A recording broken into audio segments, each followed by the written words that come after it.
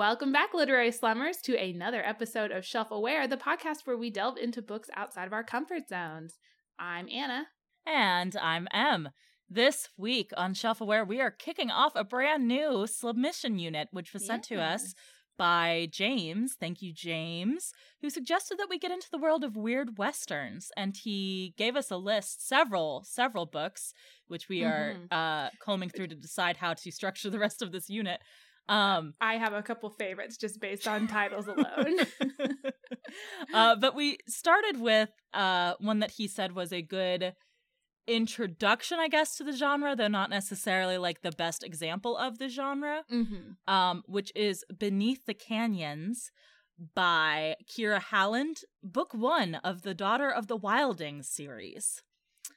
Yes. What'd you think of this book, Anna? You know, I can see what James was saying about it being like, here is a good example. Like, here are the tropes you can expect. Here's the Western aspect. Here's the weird, the fantasy aspect of it. But also, like, it not being maybe the standout of the genre. But easy enough to dip your toes into and get, like, the feel for it. It's a very politic answer. Yes. Well, you know how here on Shelf Aware, we're very nice people all the time. I'll say it then. This was not my favorite book. I'm totally here for this genre is the thing though, right? Yeah. I don't know. You sounded skeptical still. I'm totally here for it though. I think I am going to be the skeptic for this genre, as I am for so many genres. That's unlike you. I know. Okay, so genre specifically. I think my concerns going into this genre, and I thought I was going to save all of this for episode 2, but I guess we're going to kick it off today because this book is making it happen.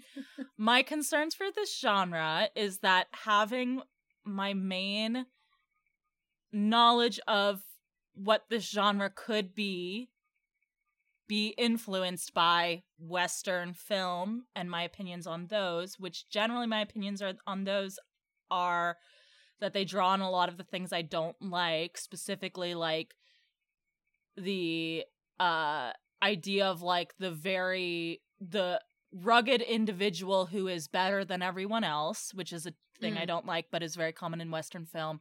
Yes. The idea of like the wild versus civilization, and civilization being like something that kind of destroys masculinity, which is a thing I don't like. And also just generally the idea that there's like maybe one named female character in any given Western film. That is true. And also the treatment of minorities. And I thought, okay, weird Westerns though, it's going to be more modern, it's going to have fantasy elements, maybe it will get into that stuff and like deal with it in like a new and unique way. And I'm sure also like modern Westerns and modern Western fiction deal with this stuff better than like Westerns from the 40s, which is what my main like knowledge of the genre is. But this book, man. What is this? Okay. There were things to like about this book. I thought it was fairly well written. I thought and it's like an independent, which, you know, self-published independent authors. Kindle title, and it's free. The author said they want it to be as free for as long as Amazon will allow it to be free. So if you would like to go pick up this book at no cost to yourself, do it. This is like a good intro to the genre. I feel like kind of all of the hallmarks of the Western movie were here in terms of the like thematics and like the place setting. I thought was very well done. Yes. Yeah, I thought it felt very like in my mind what I imagine is like very quintessentially Western. Like you could kind of feel like, okay, so this is probably what the town looks like in your mind, and there's probably like, you know, a really muddy thoroughway, but then there's horses everywhere, and like, you know, just like how the saloon looks. Like you can get a good picture in your mind of like what this place is supposed to be. I thought like the place setting made it feel very Western, and then the world building made it feel very fantasy, which I liked. I like that mix. I liked it in theory. But in just not practice, not even like, because we will get into my individual issues with this specific book, but one of the things that I was having trouble with was that, like, the way this is set up is like there's a magical land where magical people are, and there's magical schools and stuff, and that's where the guy is from, and he's come to the West, which is like the Wildings or whatever, to like hunt down rogue mages. And then all of this stuff kicks off, and he keeps talking about, like, oh, if I'm not careful, we'll have to send the girl, the main character, like, back to the magical school, and she'll have to deal with, like, all of the politics there. And I'm like, that sounds way more interesting than what we're doing here. That is true. She did tease a lot of really cool Western things. Stuff. So I don't, which is why I'm a little concerned about the genre as a whole, because I'm like, maybe I'm just not interested in the Western aesthetic, you know? Which surprises me, because it is a little bit of that scruffy thing that you like. Listen, I do love the scruffy thing that I like. I don't know if we've talked about this on the podcast before. I don't think we have, but I do have a theory of sexuality based on scruffy versus spiffy, which, so like, it's good. It's a good one. It's like a way to decouple the idea of like sexuality being based on gender. So like it's a good like theoretical framework if you want to like queer your, you know, life. But it's basically if you were to plot that against like a Kinsey scale sort of thing, I'd probably be like a 1 or a 2. Like I'd probably be a 2, right? Which is like almost all scruffy, but I can go spiffy on occasion. And see, I'm the opposite, though, but without any scruffy. Yeah. Wanted, so you'd be really like a 5. Yes. I get like super distressed when characters in movies get dirty. So, and like, I love it. I don't. I'm like, please, you need to get into the shower. When they're like covered in dirt and blood, I'm like, yes. Or like when you're watching, say, a Western or like Westworld, and everyone's just been like riding around on their horse for days and has been sleeping outside, and I'm just like, y'all smell yes terrible. They smell dank. Give it to me. No. They smell like BO and piss, probably. Yes. Anyway, so yeah, it is a little weird that I guess maybe I don't mean the aesthetic of it in terms of like looks, because yeah, I guess in terms of looks it is kind of my aesthetic, right, of like scruffy men and like women sometimes wearing pants and when they're supposed to be wearing dresses, and isn't that scandalous? Like then you have to take in like the whole political aspect of it as well, which is not always the best. Yes. And that kind of gets more into the book itself, which I guess means I was going to move us to the plot, but first, who would you recommend this book for? I would recommend this book to people who are fans already of like Western romances. If you like maybe like Amish romances. I was going to say Amish romances. Not that this is like not that this is a religious book, but there's something very, like, wholesome about it to me that is kind of along the same veins, I imagine. I've not read an Amish book personally, but that is kind feels of Amish. Yeah.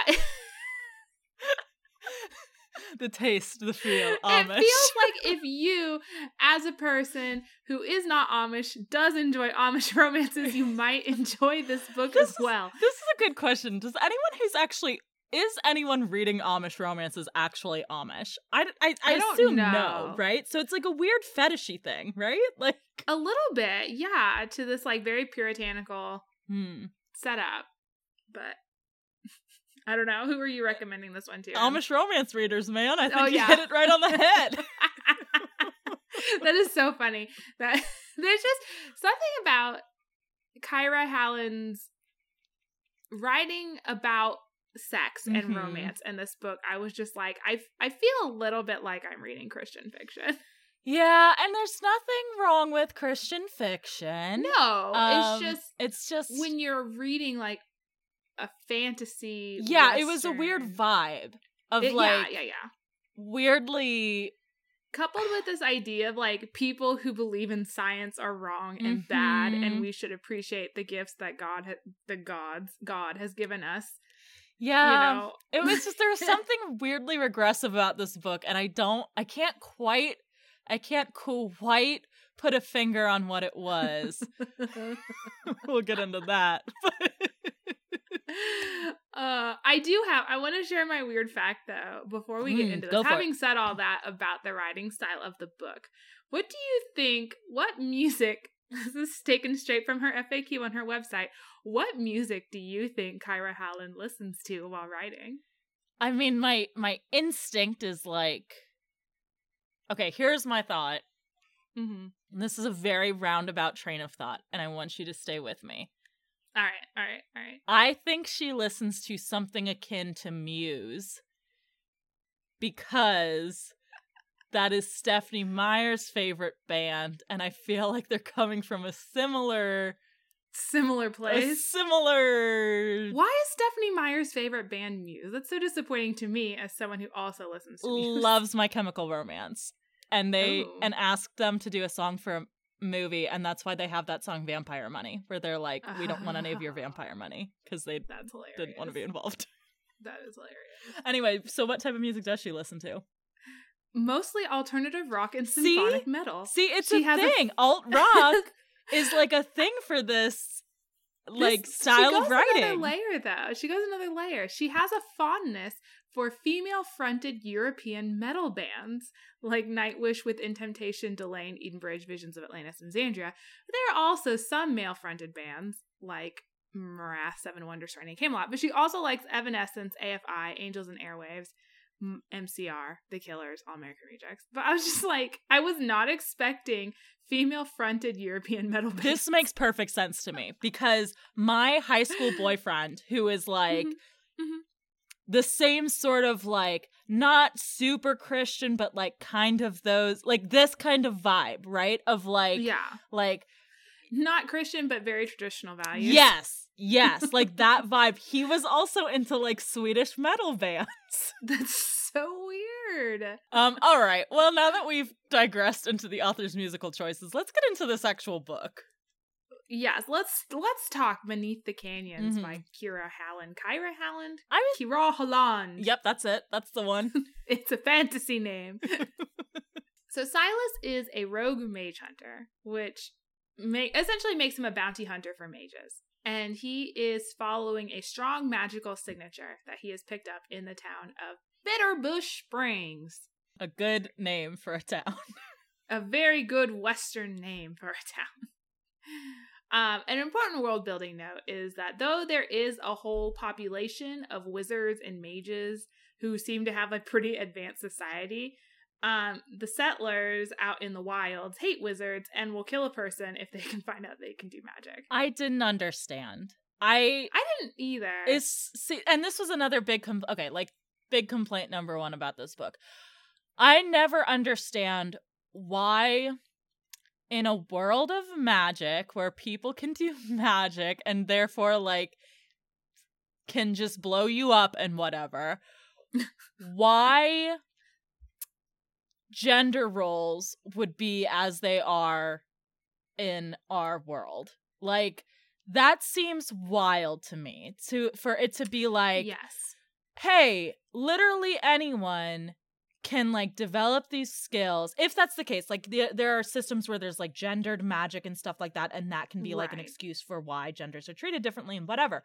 But like, if the situation is, if you are from these bloodlines where you have magic and it doesn't matter what your gender is, and you can be, you know, whatever gender and be able to summon these magical powers that make you like able to blow people up, I don't understand why we would still have such like very clear-cut gender lines, right? And this book does. And I don't think it, like, I'm just like, this is so weird to me that like it's a world of magic, but it's still like 98% of the characters are men, and they're all like ranchers and miners, and all of them are men. And then there's like the prostitutes at the saloon. I'm like, this is so strange.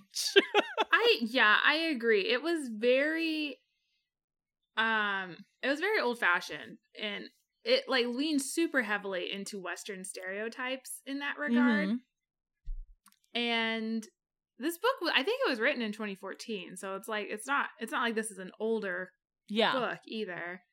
I don't know, man. Where the women at? And not even like where the women at, but just like I don't know. It just where the progressives at, man? Yeah, I don't get like not even Silas. I don't get how you can be like, I'm gonna create like I went into this assuming it was like set in our old West but with magic. Yeah. And which would be super cool. Right, in which case I'm like, okay, cool, so we already have the gender roles and whatever, and we're not going to change it because that would be too confusing, like, whatever. I can get on board with that. But, like, this is a completely different universe that is not our universe, where the countries are totally different, and the political structures are totally different, and the science is totally different, and people have magic. Science is bad. But, like, women are still expected to marry who their father says so that their sons can inherit the ranch. Like, I don't understand why we're doing this. People have magic and can blow each other up. Why does it matter who has a uterus? Like, it's so weird to me. And also, I mean, while we're talking about the uterus too, this very like the weird birth control that the mages do, I guess, about like strengthening the bloodlines through eugenics, basically. Yep, that's a cool one. They did it in a way, too, that they were like, well, if someone doesn't have a lot of magic, we will pair them with someone who does. So it was just like this weird, like, everyone has a block on their fertility until they're married to the person that the Mage Council has decided they can marry. And then it's released. And then if their spouse dies, or if they get a divorce, or if, I guess, they reach an age where they just don't have any more kids, they put the block back on, and that's it. You can't have babies otherwise. It's it doesn't make sense, because they're like, Silas is like, I'm jumping so far ahead, and I'm so sorry. We are, because I mean, it's there is a big preoccupation in this book about wanting to have children. Yes, the only female character is obsessed with wanting to have babies. So like. That does become a problem, I assume, later in the series. Yes, and I will say I did actually kind of like that as a setup of, like, that being a thing that could be conflict for this couple down the line, right? Of it being more than just, like, do I love you or not? Being like, okay, but I love you, but you can't have kids with me right now, and that's what I really want. Yeah, it's illegal for us to have kids. Like, that's at least kind of an interesting conflict, right? We didn't get too much into it in this book, but I thought that was, like, an interesting source of conflict. But the setup of this, like, so they're like, the Mage Council takes off the block once you get married, but they're cool with you, like, fucking randos and maybe impregnating, like, random, like, non-magical people. Like, that's fine. There's no, like, taboo against that. I'm like, this doesn't make sense for them to be, like, this invested in, like, having the controlled bloodlines. But then also they're like, if you want to, like, hook up with a slave, because there's slaves in this universe, too, which is cool. If you want to hook up with a slave or a servant, that's fine. We don't care about that. I'm like, you can't have it both ways. You can't be like, it's totally... you can't have children outside of marriage unless you are married, and then you can have in which case children. I guess go for it. It's cool. We're not gonna do anything about it. Those offspring will be looked down upon, but whatever. Like, surely it would make more sense for it to be like since it's magic and we're just making up the rules anyway, for it to be like magical birth control that, like, it has to be a specific partner. For it, like, you get a best friends forever locket with your assigned spouse, and only when you place them together can you knock each other up. Like, you know, your dick becomes keyed to only one vagina. Your sperm can only be released if you are inside the one woman you have designed to be with. This is getting into some very severe fetish territory. So there's weird stuff going on with sex and reproduction in this book. Anyway, moving on. We won't move on. We're going to keep coming back to it. Yeah, it keeps coming back. When Silas gets to this town, he finds himself in the middle of a shootout between some ranchers and some miners. Classic. Like pickaxing miners, not children. I mean, I just feel it's important to clarify in an audio that's fair. medium. That's super fair. There are some hostilities between the groups because the miners keep digging on the ranches without permission, which, like, yeah, that's like a super valid complaint. They're basically like stealing from these ranchers, right? And also destroying their land and harming their livestock and all kinds of stuff. So, like, but no one can own the land, Anna. The land owns itself. Isn't that the like miners thing? Is they say something? They're like, "Oh, you don't own the ranch. You just ranch there." And I'm like, well, yeah, nobody owns anything until, like, ownership is a construct. Like, what do you mean? These communist miners. Like, yeah, if they say they own it and they're gonna shoot you in the face if they come on their land, I guess they own it, you know? Yeah. So, during this shootout, Silas picks up on a woman, Lainey, who happens to use magic to shield herself from the bullets. And Lainey is an untrained mage that was born in the wilds, which is a different place from the magical island place where Silas is from. Which might also be a different place from Gennadii. Which is another place that has too many A's in the name. The geography of the situation is it all over the place. There's a gap you have to go through in order to get to the wilds from Gennadii. Gennadii. Gennadii. But also, like, that's not the only place where people have magic. I guess there's like a magical half of the world and then a western half of the world. So this world is very divided. Because I get the feeling that they don't ride horses or have ranches in the magical area. I feel like it's just like a city. They're like on their laptops and cell phones all the time. Yeah, I because there's kind of like the implication that like non-magic, because there are non-magical people in the magical half, right? Because that's like the servants and the slaves and whatever. Because that's what Silas says, that like, oh, his skin is dark, so he's clearly island born, which I can't even begin to unpack this.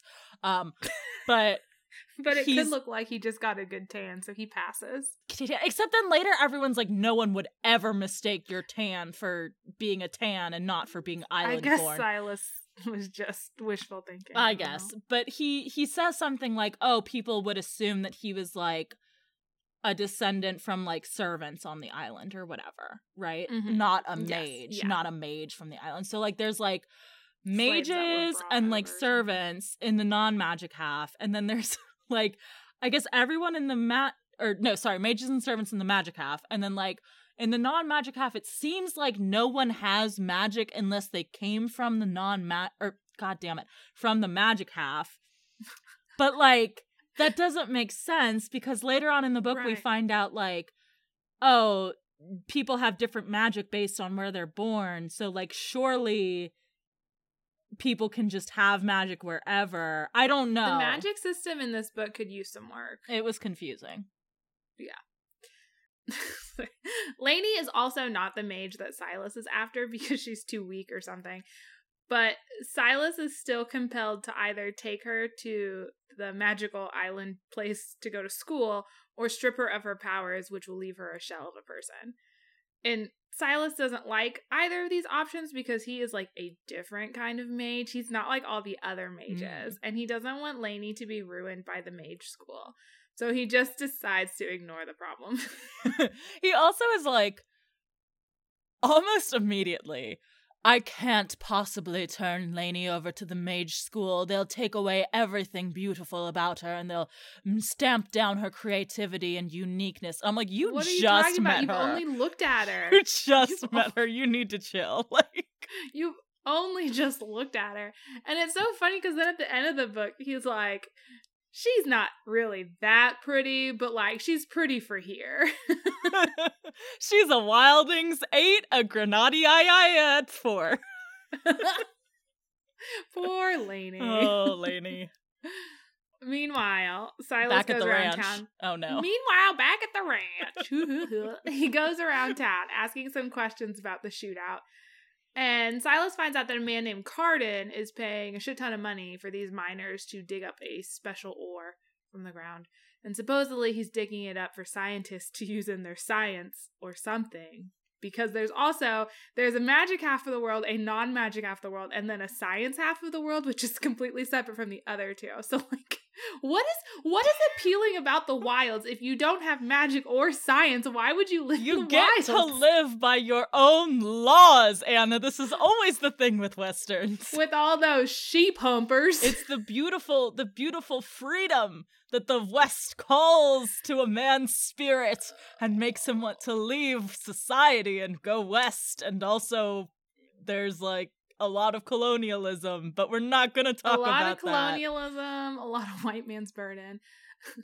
And everyone is a sheep humper, is the thing, though. Mm-hmm. That's like the insult is slung around so much in this book, and it's like almost every chapter someone is a sheep humper. I wonder if did you do a Kindle search for sheep humper? I did not, but let's do it right now. Let's do it. Live on air a week I'm just going to look for sheep. 1, 2, 3. Why is it taking so long? 4, 5. I'm just going to Google humper. Well, you're not going to pick all of them up because a lot of them aren't humper, it's humping. So we've got just look up hump. We've got I don't know why Kindle, it's not indexing for me, so I cannot. Sheep humping idiot. That was one hell of a defense shield that sheep humping son of a bitch Carden had thrown. You're gonna have to stick with humping sheep, Gobby.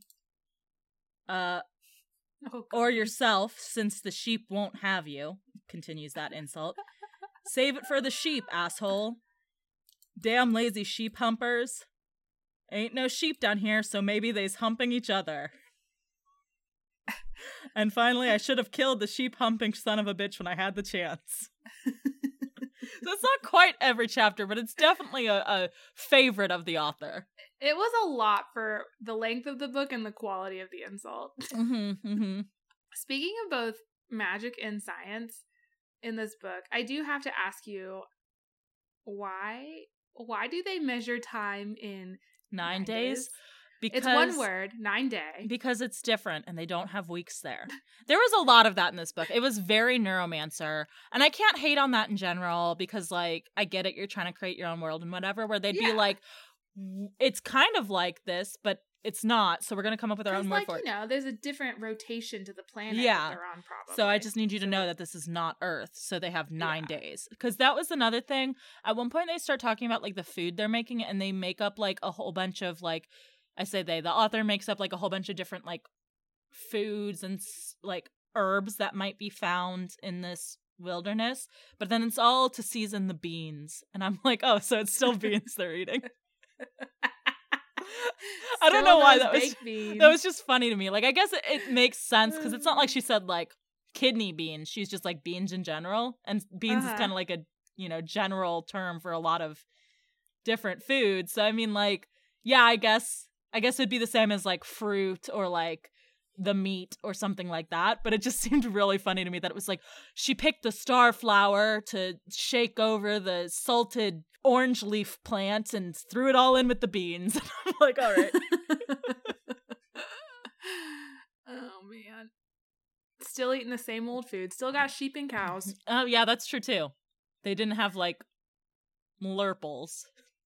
Malurples? I'm a Malurple herder. It's hard to come up with a sheep akin name. Malurple. What sound does a Malurple make? Old MacDonald had a farm. And on that farm, he had a Malurple. With a here and a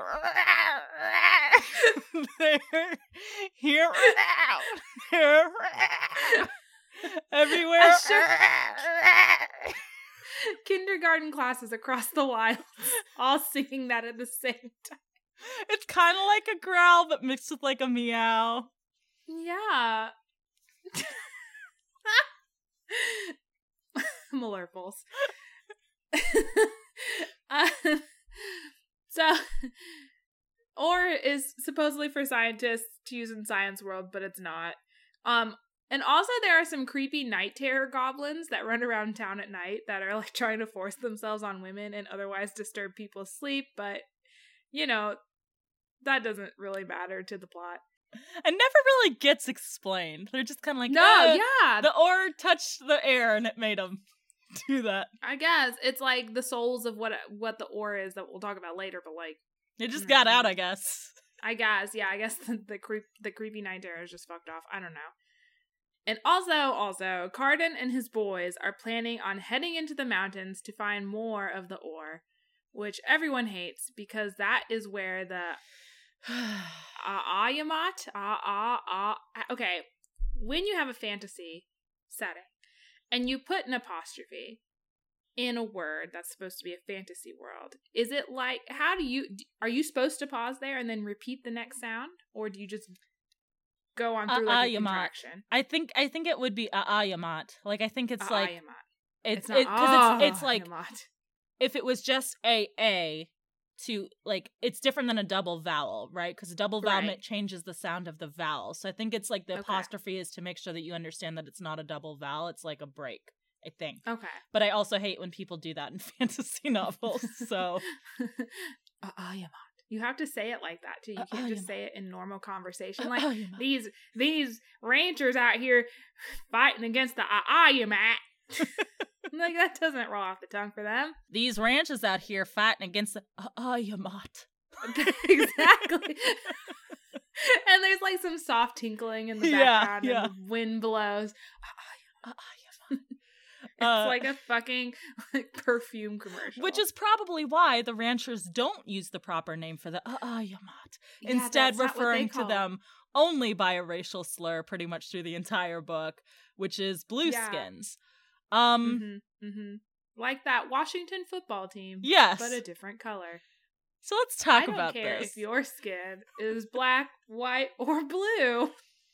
This felt very, and I told you this felt very much to me like the author was like, I like Westerns. I'm going to write a Western. Westerns always have Native Americans. I know I can't do that because the portrayal of Native Americans in Westerns is almost always terrible and usually panned by people who are from those groups. So I'm just gonna do the exact same tropes and the exact, but make them blue, and that will be fine. And it's super not. It's super not. It's super not okay. And it makes me worried for this genre if this is what we're doing in 2014. Like, I think I have hopes. Like, I do. I think it's just, I want to say right now, I think it's just this author and this book. It's just, you can't. You can't and you shouldn't. You shouldn't. This was... And I mean, there was no reason for it, right? Like, I there was no reason for it to be this. If you're gonna go to all this trouble to change it so that they are blue skinned instead of stereotypical let me start over. If you're gonna go so far as to create a new race of people that are blue in order to avoid the racism usually present in this situation, you cannot then go on to call them savages and have your characters ask if they are really human because they don't look like them. You can't do it. You can't. You did, but you can't. You should not. You also there was.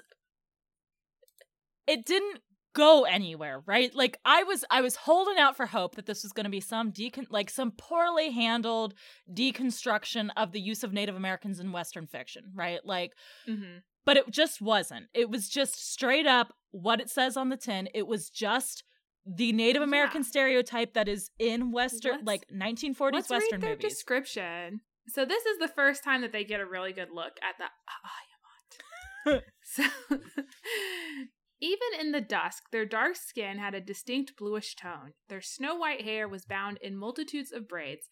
5 of them wore only long leather leggings. The other 2, women, also wore sleeveless leather vests. Men and women alike were solidly muscular and heavily armed with short curved swords, hunting knives, short spears, and bows and quivers of arrows slung across their backs. I get that she needed something to be the threat out in the wild, that they didn't want Cardan to go into the wild because of the threat that would bring to the village. But it's like, that's literally the setup of like so many Westerns with Native Americans that I'm just like, you're just doing that, but you painted them blue. I don't understand why you thought this was a good move. It wasn't. Yeah. If you want to have a fantasy, it could have been a fucking dragon. It could have been a dragon. It could have been an actual like elves. Culture of Ayamat that you came up with that wasn't just copy paste Native Americans. It could have been It's Avatar Native Americans. Yes, you could have been like fucking another like group of settlers that hated them or something, so they had the treaty with them. Like, you didn't need to do this. Or it could have just been some mysterious darkness that was out there. Like, you didn't need to make it this. Why did you do this? And then it goes nowhere, right? Like, it's not like... It's really, their presence here in this book there's no point to them. And unless further on in the series, because this is the first book in a series, maybe they do stuff, but... They're just kind of like a vague, nameless, shapeless threat, because, like, there's not any Yamat characters, right? Like, it's not like right. We get any... None of them are named. Right, we don't get any interiority from them. They're just like, the Yamat are dangerous, and they're gonna hurt us, and they're just a vague threat. Right. Which, again, is... historically the role that Native Americans very problematically played in Westerns. Like, you can't just do the exact thing and paint them blue and use a bunch of racial slurs against them. The exact same racial slurs against them. It's bizarre that you would choose to do this. Like, you're aware enough to know you can't do it, but then you just did it anyway. But then you do it. You're just like, it's fine, like, I turned them blue. Like, no, it's not okay. Oh my god. It was upsetting. It was. I think, and I don't know if you were like along the same lines, but I was like, this book, we'll see where it goes, but it's not terrible. And then they're like, but the blue skin, and I was like, Yep. That was pretty much when I gave it a little bit of time, because I was like, it might be trying to make a point. Maybe there's going to be like a character who's like a blue skins character who's an Yamat who like will become important and like teach us something about not being racist. But like that. Now they're just the boogeymen. Yeah, probably more feared than the actual Night Terror goblins. To be fair to the author, because I don't want to like, whatever, she does make a point to have the good guys all be like, they're people just like us, and they deserve to be treated well and not, shit on.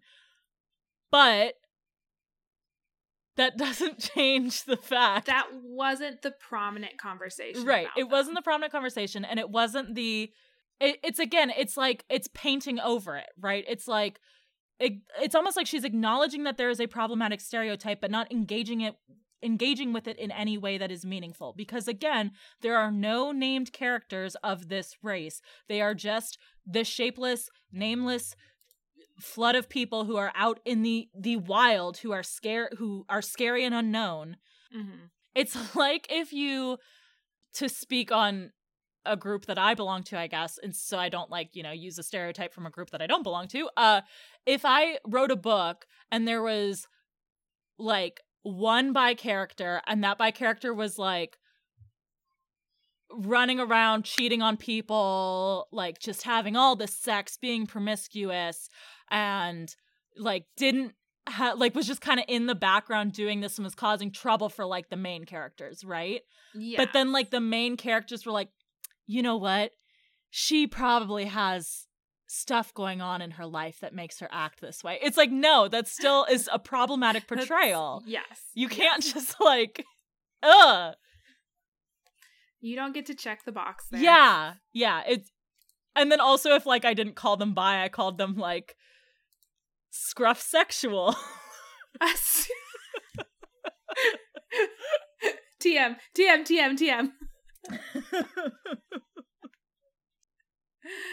Oh man, don't let anyone steal your sexuality measurement You're right. tool It's away. very important and You scientific. guys, don't steal it. It's M's. Anyway, the settlers have a pact with the Ayamat to not go into the mountains, or else the Ayamat will come down and slaughter everyone. Cool and they good. Can use magic. Super cool. So Silas decides that he needs to get some answers from Lainey and also figure out how to deal with the problem of her being an untrained mage, because if the Mage Council finds out that he knew about her but didn't do anything about her, they could both end up being executed or something. So, okay. Sure. It's just like, again, it just seems like the Mage Council is like this super terrible thing, and we should be dealing with that, and like this should be a book about like going to defeat the Mage Council instead of it being like, fuck off, we're going to the West. Like, I don't know. I don't. Yeah, maybe it will be. Maybe. I'm not going to keep reading to find out. But I feel like a lot of like Western vibes in general are like, society is so corrupt, I'm going to go where I can be wild and free. And that's not a thing that appeals to me. I'm always like, no, stay and fix it. What are you doing? You don't just get to fuck off with the jackalopes. Yes, I also don't care for that.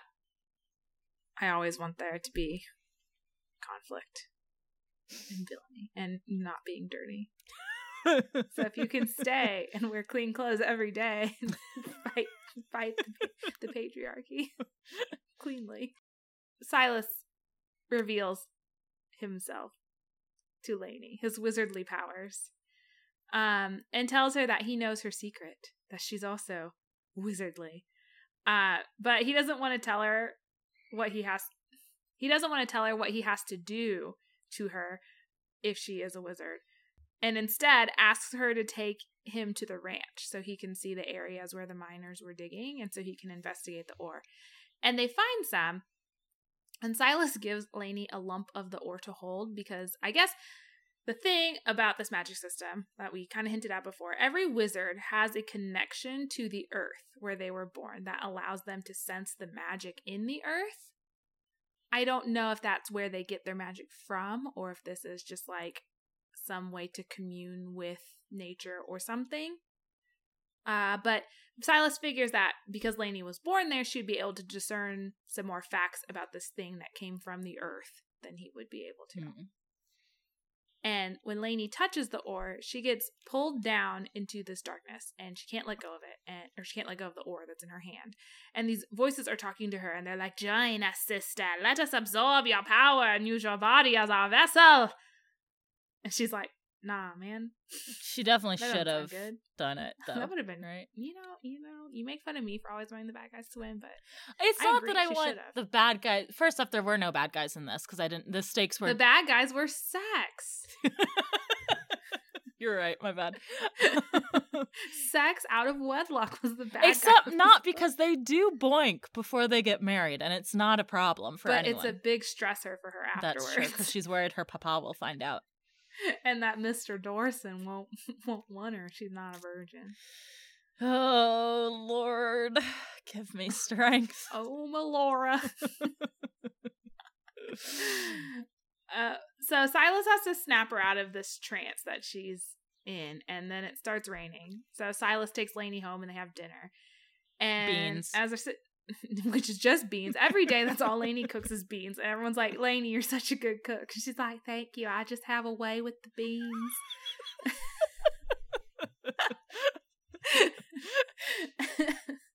So they're having dinner, and Lainey's like, "Wow, I am really into Silas because he likes my cooking, and he is just the most handsome and most interesting person I have ever met." And that is probably a direct quote from the book. I think this is the most handsome, most interesting, most nicest. I think this might also be a good time to drop the fact that Lainey is 19 and Silas is significantly older, although we're not given He's an like age. in his 30s, I feel I like. feel That's like, 35. Yeah. So twice her age. Which, again, I feel like it is a good time to reiterate one of the stances that we always hold true on this podcast. Stance number 1, slavery is bad. Stance number 2, don't fuck teenagers unless you yourself are a teenager. Yes, please. Thank you. Yes, those are The two tenets we two live things by. this book does wrong. Right. Lainey also, she really wants babies because she's a young, fertile woman. A fertile woman. Fertile. A fertile woman with a healthy womb. Aggressively fertile. You have to stop quoting NADPOD. I know. I can't help it with this Western. It's true. It slips in. There. After Silas leaves, Lainey's dad is like, hey, that guy was a wizard. And then he tells Lainey this terrible story about, I'm not laughing because it's funny. I just did laugh. About how his mother went off to wizard school. She went to Hogwarts. And when she came back, she didn't love the muggles anymore. And so she ditched them. And Lainey's dad hates wizards now and says that Lainey will lose her heart and soul if she goes to wizard school. This is a wild setup, though, because number one, Lainey's grandmother is a product of one of those out-of-wedlock unions we discussed, in which one of the fancy wizards had an affair with a fancy married wizard had an affair with a slave or servant, and that produced Lainey's grandmother. At that point, is it really an affair, or is it something worse? Yeah, it's not an affair, but it's fine. It's not fine. No, it's 100%. We just can't get into it. I think that's our third stance. But then, like, wait, is our third stance you can't have an affair with a slave or servant, or our third stance is we just can't get into it? No, I think it should. Yeah, well, one. No, an affair with a slave or servant isn't an affair because the power dynamics are bad. Yeah, we need to come up with a pithy way of saying that. Anyway, I didn't want to say the R word. Yeah, that wasn't this episode. I guess there were threats. Whatever. Yes, anyway, there were. But in addition to all of that, like, Lainey's grandmother was full on married and had kids, and then went to wizard school and was like, "Nah, fuck these little kids." This is so wild. I don't understand. Okay.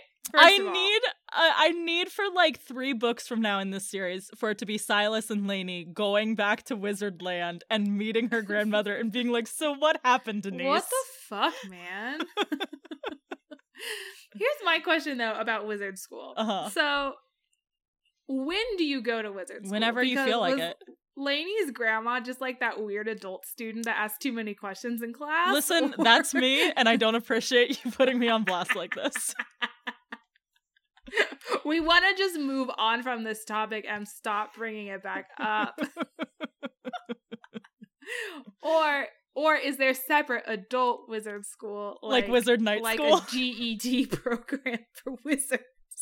Like if this is a classroom where there are 35-year-old women and 7-year-old boys, like, and the system in the book states that the school is based off of like perfectionism and humiliation, which again, I want the story about the school, and that like breaks people. So like, how is it just like 7-year-olds ganging up on these adult students being like, "You're so dumb, you weren't born a wizard like I was," being huge shits about it? I was kind of picturing it as like the wizard school from The Witcher, right?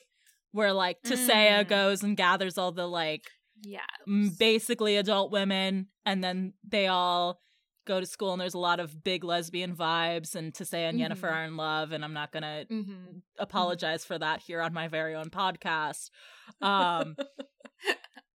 But I thought it was like that kind. I feel like it's that kind of vibe where you're probably like maybe late teens go there, so it's not quite as creepy, but it's still pretty creepy.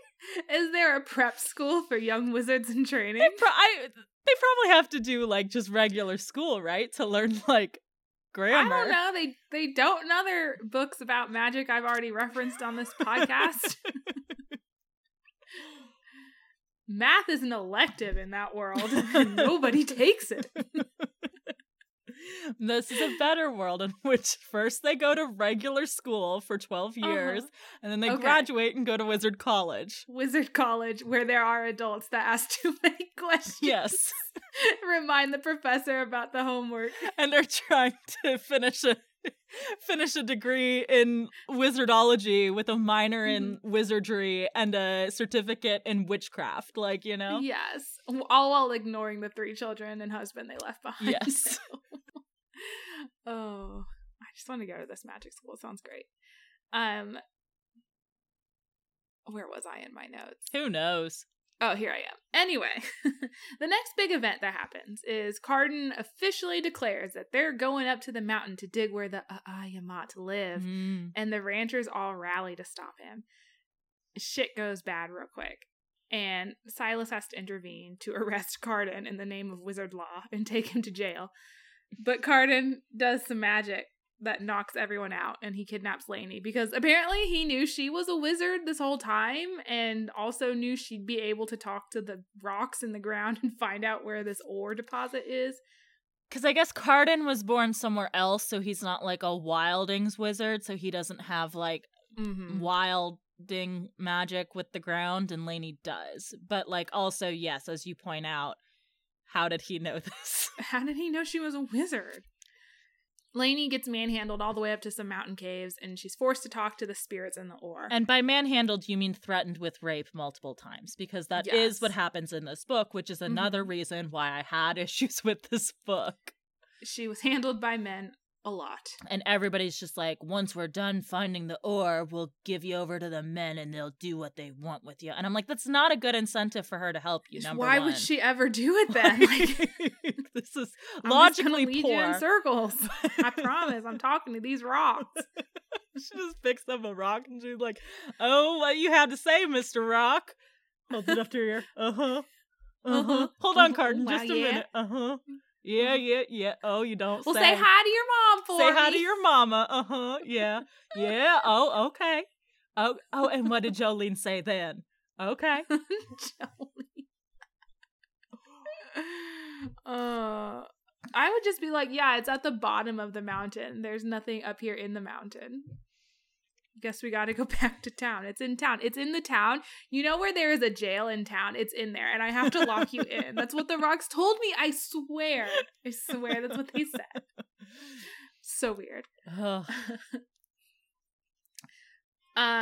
Anyways, Lainey's like handling all these rocks. The ore, she finds out because the ore speaks to her that they are like each ore or piece of coal or whatever it is that she's handling, they are like individual souls or something that belong to a collective called the Shkemek. That was beautiful. Thank you. I had absolutely no idea how to pronounce that, but that sounds as right as anything. I'll never be able to pronounce it the same way again. That was a fluke. I think I was going Shekmet, but I don't think that's right.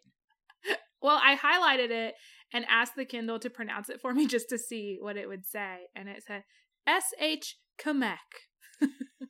Yep, that's it, Kindle. Thank you. Thank you. Shikamek. Shikamek. It has one of those apostrophes in it. It does. So they went, the Shikemek, it has the same like, yeah, magical, mystical stuff. Magic. The Shkemek hate everything that lives in the sun, and they want to kill everyone. So they want to use Lainey as their vessel, so they're like, you can have control of your body, but we'll give you our power, and in exchange you just have to kill everybody. I'd be like, yes. I'd be like, yeah, okay, thank you. Yes, and I'll start with these men. I'm gonna start with these men, and then like ants or something. I don't know. It's gonna take me a while to get all the ants. First all men, then ants. Yeah, you can't say I'm not trying. I've squished so many ants today. I'm on your side. I swear. Now listen here, Jolene. I am on your side. But the rocks decide they will settle for Cardan because he's not resistant to their power because he doesn't hear anything because he's not a wildling. So he's like, it's just power. Like power can't talk to you or control you. Power can't possibly be bad. There's no sayings about that. Also, by the way, Cardan has like been pulverizing the ore into dust and just like doing lines of rocks to enhance his power, which is gross. He needs to calm down. It's the souls of people. He's just it's not the souls of people. It's the souls of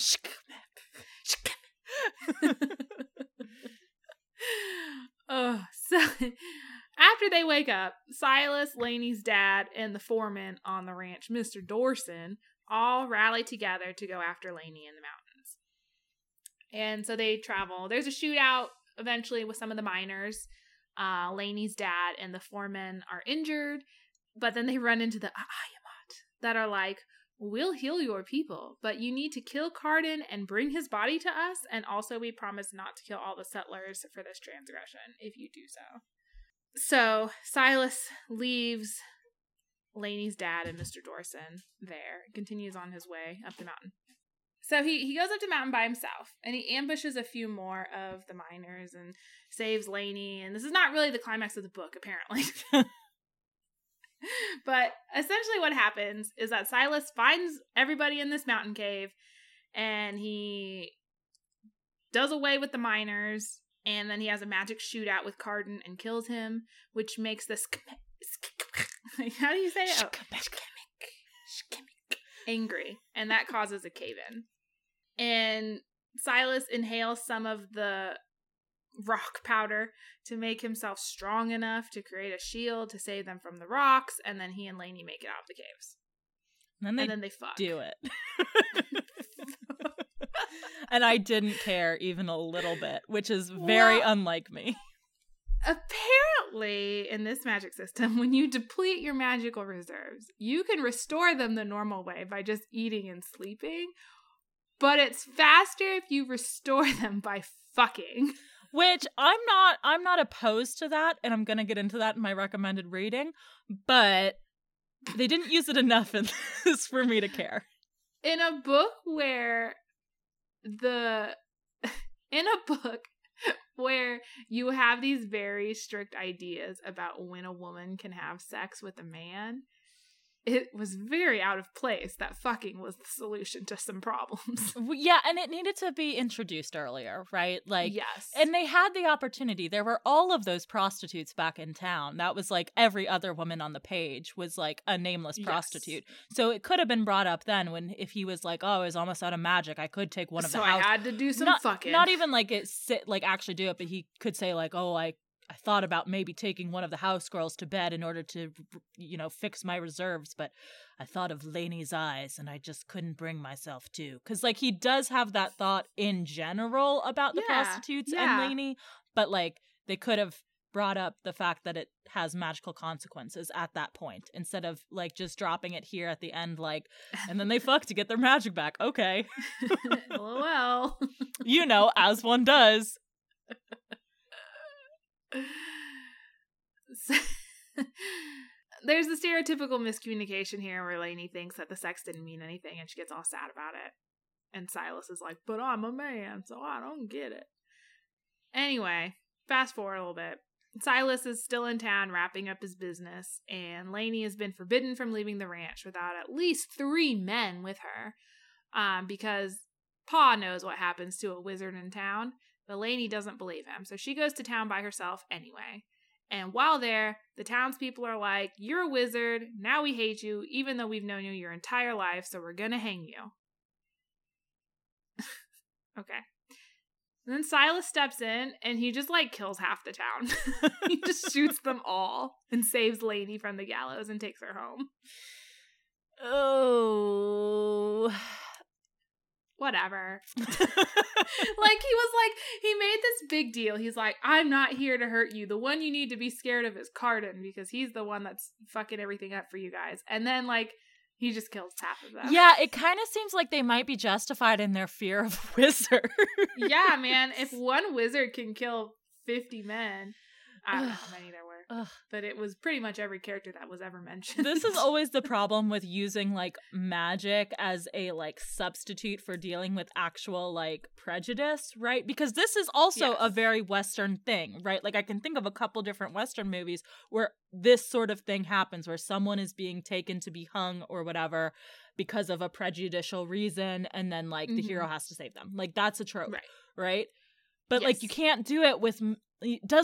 It doesn't work if you do it with magic, because there's an actual reason for people to be afraid of magic. Whereas there isn't the magic to cut the rope. There isn't an actual reason for people to be afraid of a different race or gender or sexuality. Exactly. Like, you can't just swap out magic to be like, prejudice is bad, because like Yes. they have legitimate concerns, like that you're going to kill them all with your magic, which is what you did. And he makes a whole big deal this entire book about, he's like, I'm protecting the plains people. I want these settlers to have a good life and blurby blur. And he's like, but actually I'm going to kill half of you because I love this woman. It's very like anytime there's a superhero movie and it's like the superhero's like, I don't kill Batman. Which I guess Batman really doesn't, but like a lot of times, like I feel like action heroes will be like, we don't kill or whatever. And then like they definitely do snap a bunch of hench people's necks, but then they get to like the actual villain and they're like, I'm not like you. I'm not going to kill you. And it's like, you definitely did kill some people before this. They had no names and we didn't stay with them long enough to see that they did die. But the things you did to them would cause a normal human to die, and they were a normal human. So, like, it feels like you do kill, you just don't kill people with names, which in this case was, like, most of the town. Sounds like you want everyone to sign the Accords, is what I'm hearing. Listen. Interesting.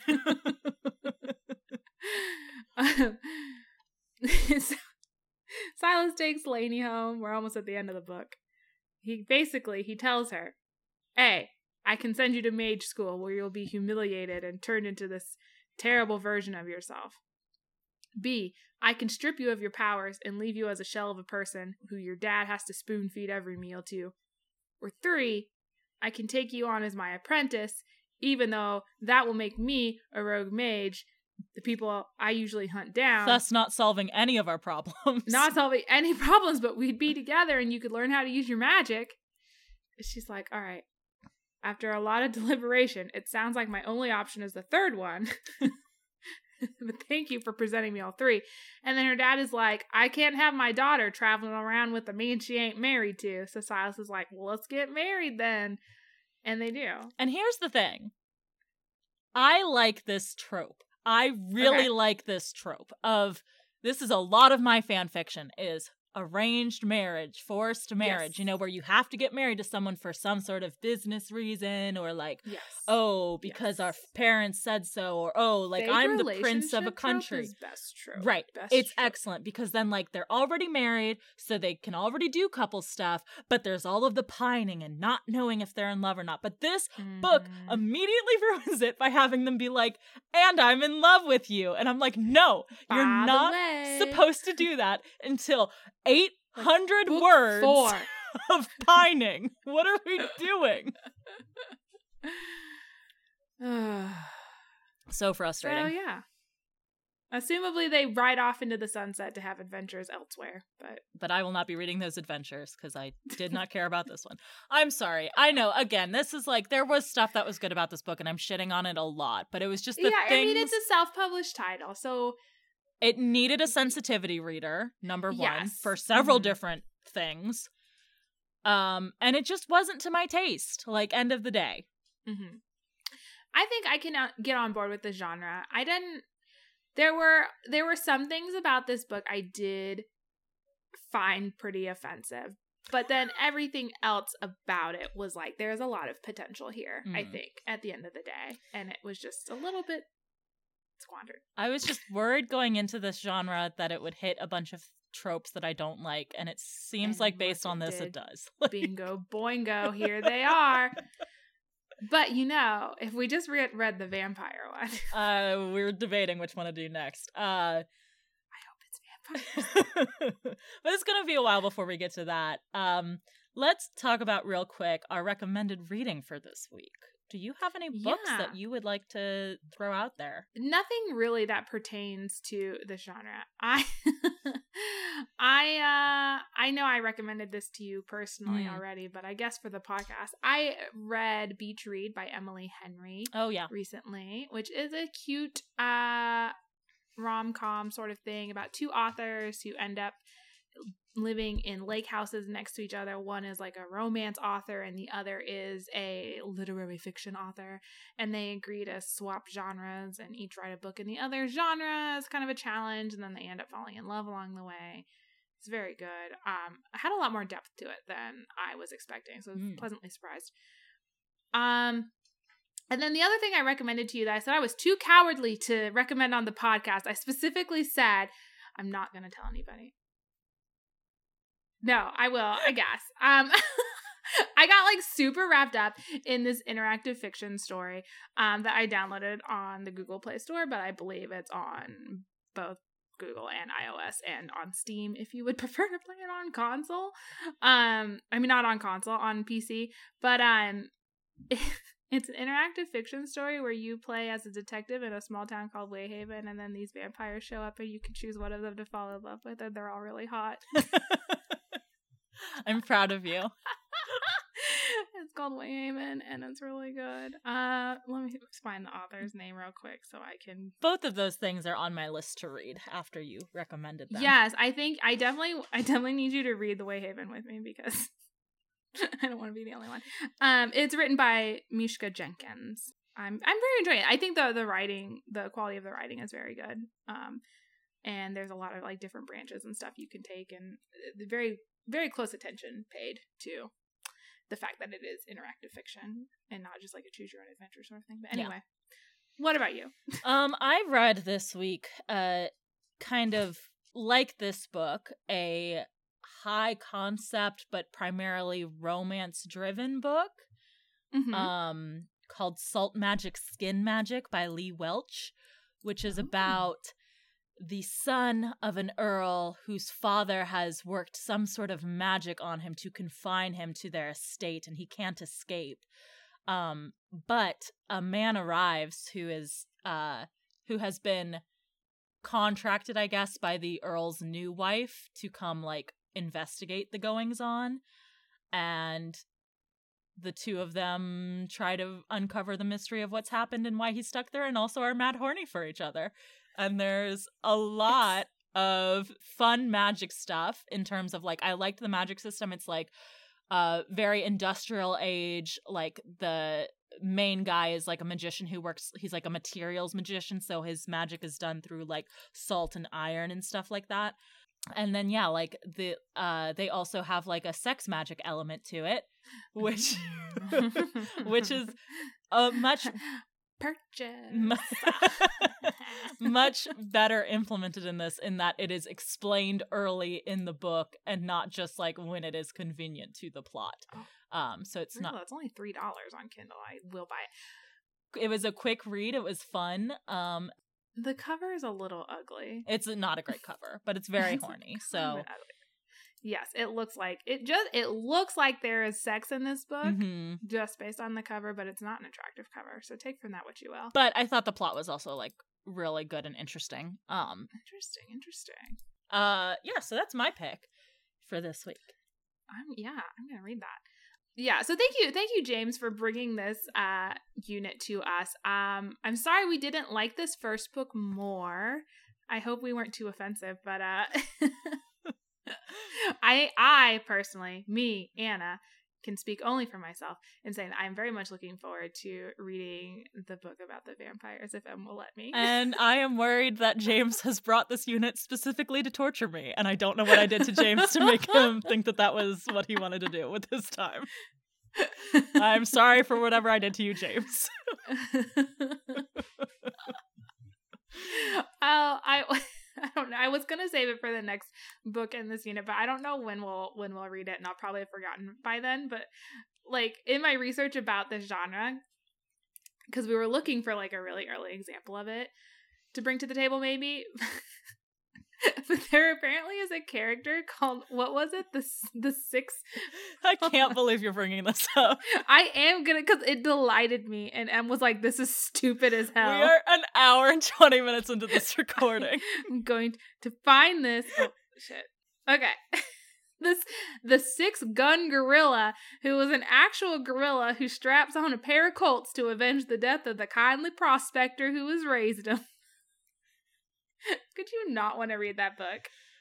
Oh, Anna. Written in the 1950s. I'm sure there's no problems with it whatsoever. Absolutely not. With the six-gun gorilla. A real gorilla, a real Marco. Oh, God. Okay, speaking of Marco, next week we are going to be covering... I will change the subject. We have to wrap it up. All right, so next week, speaking of Marco, we will be doing another Morph Monday with Animorphs number 26, The Attack. The week after that, I believe we will be back with my current unit, which is horror novels. So, Anna, what is our second book going to be for the horror novel unit? Well, I know what author I want to read, and the book depends on if you've read this book and or consumed it in another way. Okay. So, for the second book in your haunted house unit, there's a lot of choices you could pick here. And I thought about going way far back, but I was like, I don't want to read anything written by a man. So we're going to read a Shirley Jackson book. Okay.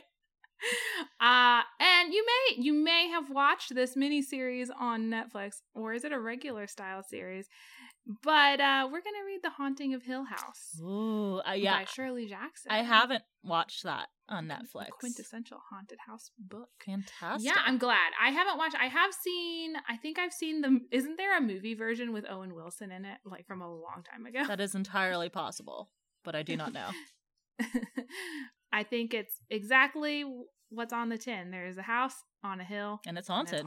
Fantastic. Exactly what the doctor ordered. Yes. I hope it's spooky. I hope so too. Yeah, so in the meantime, if you have a book submission you would like us to read, a book you think we'll love, a book you think we'll hate, a whole unit even, if you want to go so far as James did, he was you know what? I'm excited for, I don't care what you say. I know you're down on it. I'm really excited about Weird Westerns. Look, we all know I'm the villain of this podcast and I have to bring that energy. Honestly, you know, don't let our negative feelings about this book dissuade you from sending us more submissions, unless you specifically want us to hate a book. You're lawful good and I'm chaotic evil, and that's the vibe we bring. Man, I wish I wasn't lawful good. That makes me seem like a nerd. You can email us shelfawarecast@gmail.com or tweet at us at shelfawarecast. I said it weird because it was out of order. I usually do the Twitter first. As always, thank you to Ben Cope for the use of our theme song. You can check out his YouTube channel in our show notes below. We are also on all of your favorite podcast aggregating platforms. So if you haven't followed or subscribed to us on one of those, you definitely should, because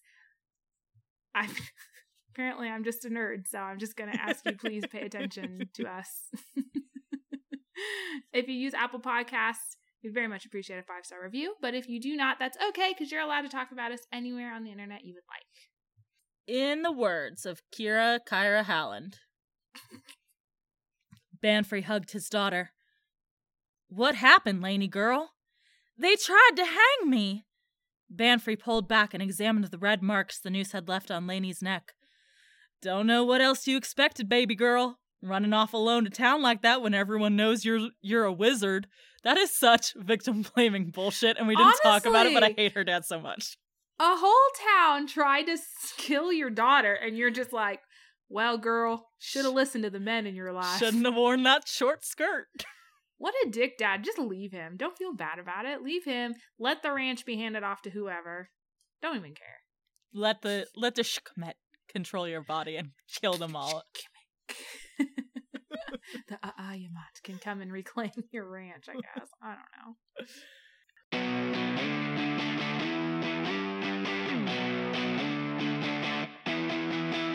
All right, let's do this. Let's do this episode. Of the Hades podcast. Where we talk about how horny Hades is. Very. The beautiful men. Beautiful men, beautiful women, just beautiful everything. Everyone's beautiful and you horny. didn't have to do this to us, Hades. You really didn't. Come on. I mean, it really, of the games that exist, that, like, it seems like it was designed for me, a person who is not a gamer. Like, we have to lure her in. And I'm like, I'm buying this game. I need it. Hades. The game for all the bisexuals out there. Nobody else.